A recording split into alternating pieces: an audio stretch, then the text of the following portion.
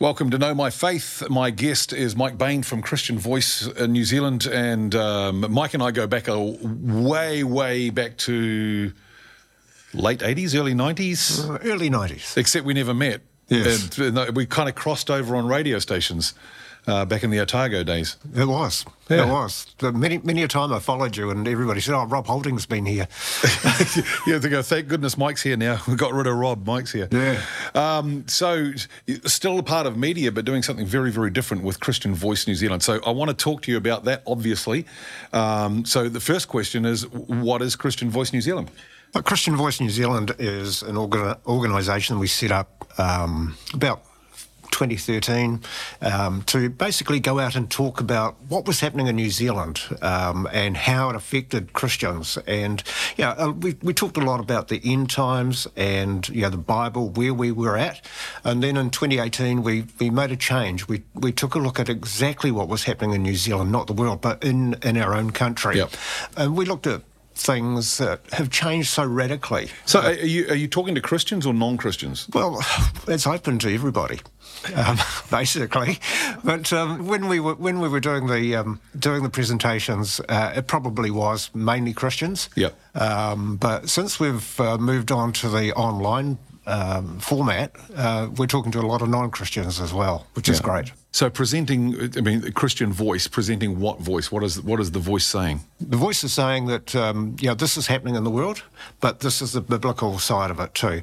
For example, if we were to talk about something that's happening today, for example, the ram raids, very topical of the news. Yep. What are the ram raids? What is the problem with the ram raids? When you bring it right down, why is an 8-year-old found in a shopping mall at 1 o'clock in the morning? And it comes back to parental control. So we bring it back to the biblical side of what the Bible is saying about bringing up children. There's a little bit of a crossover there, I suppose, with Bob McCoskrie and Family First, because he's very much looking at the family side. When we're talking to Bob in an upcoming podcast, so keep your eyes out for that one. But Bob is probably a little more wary in pushing the biblical worldview from a biblical viewpoint. Would that be? I think it's been described that he's covertly Christian, whereas we are openly Christian about it. Yeah. We make no apologies about expressing our viewpoint about the Bible. Most Western Christians believe that because they believe in Jesus, they're going to heaven when they die. Lucky them. Yeah. So I don't need to do anything. I just need to sit in church and wait on the rapture. So thanks for what you're doing, Mike. That's all very good, but I don't need to be involved because the rapture's coming soon. In fact, we're over time, and so I'll just sit here on the pew and wait. I remember many years ago being in a Sydney market, and there was a T-shirt there, and it said, "Jesus is coming. Quick, look busy." And that's basically the way I look at Christians today who pew sit. Yep. Is that they need to continue to be busy in the Lord. We can all sit around and wait for the rapture. It's a bit like revival. A lot of people have been praying for that. Yeah. But, they're not prepared to do anything about it. So are you advocating that we get involved in politics? What are you wanting me to do? What I want you to do is to do what Jesus asked us to do. He wants us to be the salt and the light in the world. Salt is, it's about influencing our culture. So yes, we've got to be interested in the world. We've got to know what's going on. A lot of Christians will say to me, "Oh, we shouldn't get involved in politics," and that's true. We shouldn't, but we do, because politicians have a big say in what we do in life. And one of the things that we need to do is we need to add salt to what they're doing, so we can salt the culture. It's like the homosexual law reform. The Christians that you were talking about, they would just sit back, relax, and do nothing. Yeah. Whereas, being a Christian, it's abhorrent to God. Yeah. So it's got to be abhorrent to us. And if something's so abhorrent, we've got to do something. We've got to take some action. And even if that's just picking up the phone and ringing your MP or sending them a letter or putting in a submission, we've got to be involved. Your stance is, as you say, overtly Christian. So that if you were, say, writing to an MP or writing to the newspaper or whichever, you would put forward the Christian values because they're Christian? Yeah. So I'm asking this. I talked to somebody a while ago about, particularly about Israel. And petitioning the government and saying you need to support Israel in the land because the Bible says that God gave the land to Israel. To which the Prime Minister goes, but I don't believe in your God or in your Bible. So that argument doesn't work for me. So that is the argument. That is the point. You may not believe it. I do. Yeah. A lot of people around the world do. But, this is what we as New Zealanders are wanting. When I say we as New Zealand, Christian New Zealanders who understand. So you're looking at the issues of the day and saying, and then looking at the Bible and saying, actually, this is what the Bible says. Because there's a lot of, I've got a podcast coming up shortly. You guys just written a book. He calls it a primer on biblical literacy. But I'm going to suggest to him that he should have called it a primer on biblical illiteracy. Because most people, I find most Christians don't actually know what the Bible says on certain issues. No, they don't. And they're confused. Even in simple scripture, they think they believe that this is what the Bible says until you actually show them, And it's like, if I go back to homosexuality, in the Bible, Paul talks about not even sitting down and having a meal with them, that we should do this. And then you have the Christian who says to me, oh, but, we went to a gay marriage, So they're condoning it by being there. They probably didn't want to be there. It's a difficult situation. A friend of mine whose brother is gay. He's a minister. Yeah. And what do? Do you support your brother or do you stand on your values? So it's a hard question. And that's the thing, is that there's a lot of hard questions around nowadays that weren't around 30, 40 years ago. All we can do is point out what the Bible says and let them make the decision, because at the end of the day, we all stand alone. Yep. We all stand alone in our belief. So therefore, if you make a decision, it might be right for you, but it may not be for me. And we've got to respect that. Yeah, and that's one of the things that jumps out, because I'm going, Lord, I'm very glad you've called Mike to do this and not me. Somebody had to do it. It's like Moses said, well, here I am, send me. Yeah. I suppose there's no one else here. You better send me. Yeah. Where's Aaron when you need him? Yeah. Well, no, actually, Moses said, here I am, send someone else. It was Isaiah said, here I am, send me. But yeah, we all have our own, what's the way, bent isn't the right word, our own way of thinking, our own way of seeing things. But I think there are things that we need to look at and go, which is why I like the fact that you stand up for these things, Bob stands up for these things, and there are others as well. But go, actually, this is the line. Yeah. And if you don't stand on the correct side of that line, then you become more friends with the world than you are friends with Jesus. And comes to mind the words of Jesus where he says, if you deny me before men, I'll deny you before the Father and the angels. I often think about the church in Sardis, in the book of Revelation. I was listening to somebody who'd been to Sardis, and they looked around all the ruins, and they were saying that the churches were built right in the hub of Sardis, where they were...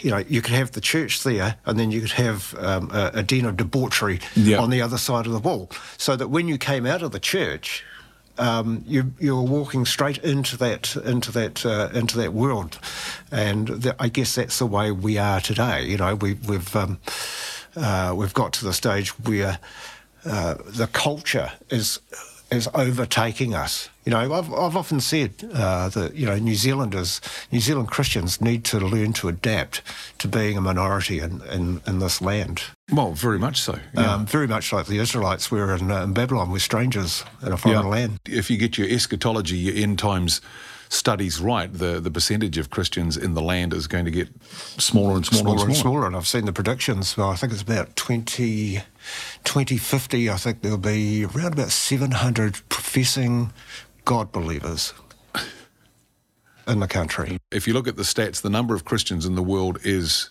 growing, the percentage is slowing, and around about, I think it's 2030, 2035 or something, it's going to tip over to the no longer growing. Which is tough, and it's so you're standing there. It's a bit like I suppose, Mordecai in Susa, when everybody's bowing to Haman, and Mordecai's going, no, that's not negotiable with my faith. And I think, again, because of the biblical illiteracy amongst so many Christians, we don't know what the non-negotiables are. And that comes back to the way they're being taught. People go to church. Why do they go to church for? That's to worship God. But what are they learning there? And that's something that's coming out through the feedback from Christian Voice New Zealand, that there are a lot of disenfranchised people out there because the church isn't giving them what they want. And so what's the question? What is it they want? They want to hear about sin. They want to hear about, whatever it is that goes with that, the other side of it. So they want to hear basically the message that the Bible talks about. They don't want it watered down.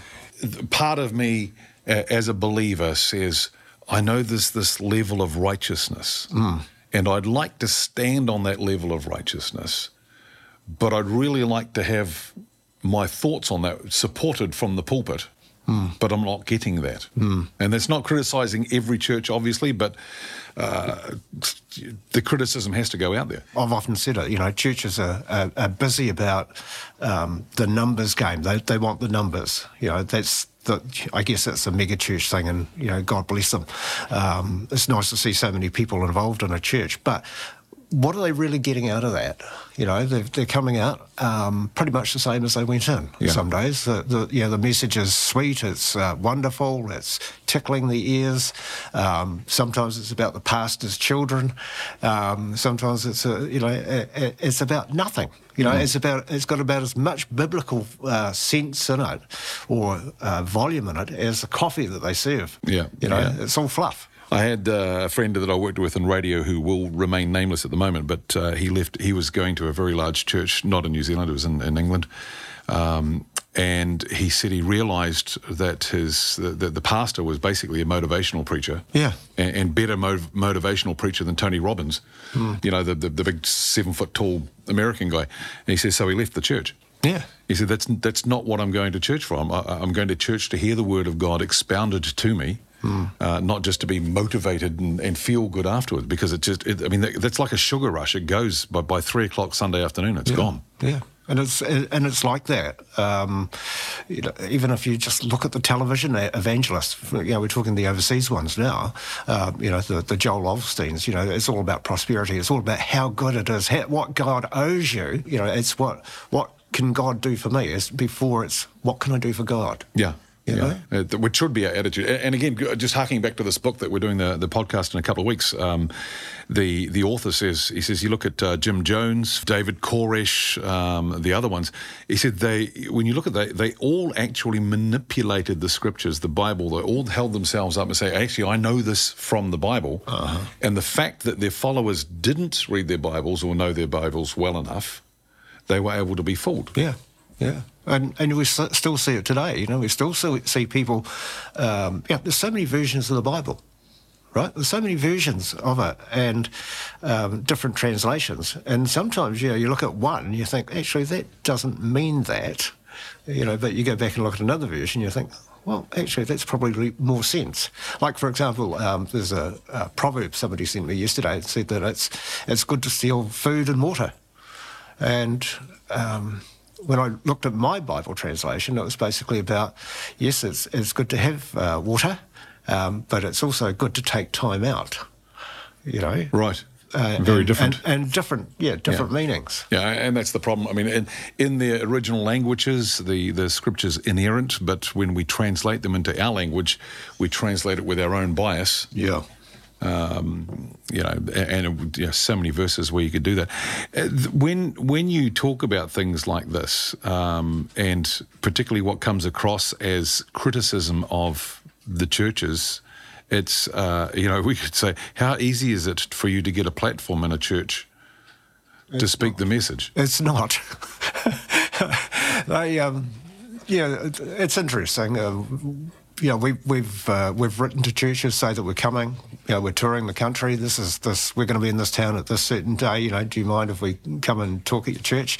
The answer is the answer is silence. We don't get any responses back from them. Yep. And occasionally I have followed it up and said, look, just checking that you got our email, and then you hear, and this must be a common excuse amongst pastors. Look, I get about 80 emails a day. Yep. I'm sorry, I missed yours. Sometimes we'll just hire the venue. Yeah. In fact, we've had to do that a lot. We've spoken in about 5 churches. Yeah. As a guest in all those years. But yeah, and it's always interesting that when we do talk to Christians, you can guarantee somebody's going to come up and say, mate, I've been wanting to hear that from the pulpit for so many years. Yeah. Well, the other side of it is that is that what the pulpit's there for? Because there's a criticism when you look at some of the American churches, the evangelical churches, particularly if they were, most of them were Republican-based, conservative churches, supporters of Trump, etc. You get an awful lot of political talk from the pulpit, pushing one side of things, as opposed to getting what we should be getting, again, which is good, solid Bible teaching. Well, we're always told that we should pray for our leaders. So that's as far as the politics are concerned, and that in any presentation, that's what I've done. So just pray for the leaders. You go back to the American Revolution. There's a lot of political talk, I guess, from the pulpit there. Mm-hmm. The American Revolution wouldn't have happened if it hadn't have been for the churches and having them stand up and say, you need to enlist. And it's the same with the World Wars. The churches played a big role there. And, you think about, the 1930s in Germany, if the churches had stood up to Hitler, we might have had a different story. It might have been a different scenario. But instead, Hitler decided that he would get the churches on board by creating his own religion. So, but the saying that comes from the Civil War was, if evil advances, if good men say nothing. Yeah, and that's I think the crux of what we do, is that when we're adding salt to the culture, we're standing up and saying no. This is not how it is. This is not how we want New Zealand to be. This is not how we want people to act. Like in our day when we were growing up as kids, we were taught things like morals, values, honesty, all those sorts of things. Today, who teaches them? And when you do start talking about morals, values, and honesty, who sets the scale for it? We've got, in this country, in New Zealand, our political system is based on the Westminster system, which is basically the 10 Commandments. We use the term based on very loosely nowadays. Yeah, well, it is, but it was. Yes. Because we were a Christian nation. There's no doubt about that. But when you've got the influence that's coming through now on consensus politics, everybody's got to have a say about how things are. Who's actually setting the baseline for honesty? Who's setting the baseline for truth? And that's where the Bible came in. God set that baseline. Yeah. With the 10 Commandments. I know. I'm not sure if it was Ray Comfort or someone else, but it was. When talking about atheists or what other people believe, so for a Christian, you go, well, this is what I believe. Well, what do you base that on? Well, I base that on the Bible. For an atheist, you go, well, this is what I believe. This is where my morals come from. You go, well, what do you base that on? Yeah, there's nothing to base it on. But again, if we don't know the Bible, we don't know what our base is. And we don't know where we stand. And I think one of the things that is so important for Christians is that we need to choose whose side we're on. We can't sit in the middle. No. And, we're in a war. We're in a spiritual war. It's never won by words. It's won by the Spirit of God, not by might, nor by power, nor by wise words from Mike or from Rob, but by my Spirit, says the Lord. And we have to choose which side we're on. Exactly. Yeah. We've got to have a side. You know, we're very tribal people, aren't we? You know, like we go to a rugby game. We don't go there and just shout for the game. We go there and we shout for somebody. Team. You know, we shout for a team. So, you know, we as Christians, you know, and this is a criticism that I made of Christopher Luxon. You know, he came into leadership of the National Party, said, you know, I'm a Christian. They made a big deal out of that, and then a week later, he was basically saying, you know, he was downplaying it. So what I was saying is, it's all very well to wear the T-shirt, but you've got to be able to, you know, perform. We can't pick on Christopher Luxon personally, because that's happened so many times in the past. Yeah. And he's just one of many. You know, I like Mike Pence, the former vice president of the States, in his inaugural address, he said, the first words out of his mouth, he said, "I am a Christian first, I'm an American second." Yeah. So he stood up. This is where I am. And it's really interesting when you look at people that are particularly commentators around the world. I'm thinking Joe Rogan, Ben Shapiro, Jordan Peterson, Joe Rogan. You know where they stand. Yeah. And I think the thing is that, and there's a few others as well, but they know where they stand. And I think this is the thing, again, with Christian Voice, is that Christians don't know where they're supposed to stand. They don't, because nobody's told them. Nobody has been there to say, hey, look, this is wrong, you know? Yeah. And as I say, it comes back to the way they're taught and the way they learn through the churches. And, you know, churches have a huge role. Yeah. You know, it's not just a club. It's not an organisation. And in fact, you know, honestly, we are the church. Well, you said it before. We're the salt of the earth, the light of the world and the salt of the earth. That's we're supposed to be it. And salt, if it's not salty, what's the point? Yeah. And, you know, we should be influencing the culture that we're living in, whether it be one-on-one or one-to-many. So you mentioned some of the reactions, or one of the reactions that you had from people that at your meetings. What are some of the other things that people say to you after they've heard your presentations? A lot of them will talk about what we've talked about, because in the presentations we covered a lot. We talked about you know, things like homosexuality, the law, you know, speech, hate speech, you know, conversion theories. We cover a wide range of things, and you know, put a biblical perspective on that. So yeah, a lot of people will come and talk about one particular thing, or they will come and say, yeah, look, we agree, this country used to be a Christian country. Where's it gone? Yeah. And that's the question, you know. Like I would always start off with a series of fact. You know, here's a fact: at the turn of the century, not one country in the world had same-sex marriage. You know, I think it was the Netherlands that had it. Was the first. We were the fifth. See, when you said turn of the century, I'm thinking back 1900. No, you're talking 2000. We're talking 22 years ago. Yeah. You know, and you look at the changes that have happened in New Zealand. You know, we can't smack our children. We can't discipline our children. The school has a bigger say on how our children are brought up. And now we're not allowed to go to the school and challenge that. Gosh, get an appointment with a teacher, you'll be lucky. Yeah. And now COVID, of course, has given them huge opportunities to basically shut everybody down. Yeah. When you talk about the school thing, I remember with my my oldest son, how old was he? He must have been 5, first year in school. And I went to pick him up after school and noticed his name up on the the whiteboard. So I said to the teacher, I said, well, what did he do to get his name up there? And she goes, it's all right, it's been dealt with. I said, well, I appreciate that, but I'm his father. I'd like to know what my son did that got his name on the whiteboard. She goes, Mr. Holding, it's been dealt with in the classroom. So I go, oh, okay. Luther, what did you do? And he told me. You know. Yeah. But you know, but schools today are teaching children, you know, and Bob McCroskey will talk about this. But you know, schools are teaching children a syllabus that we knew nothing about as kids. You know, we went to school to learn arithmetic, writing, and what's the other thing? Spelling, reading, writing, arithmetic. Yeah, we were sent to school to learn those, and we were taught the ABC. Now the kids have got a new alphabet that they've got to learn, the LGBTQ one.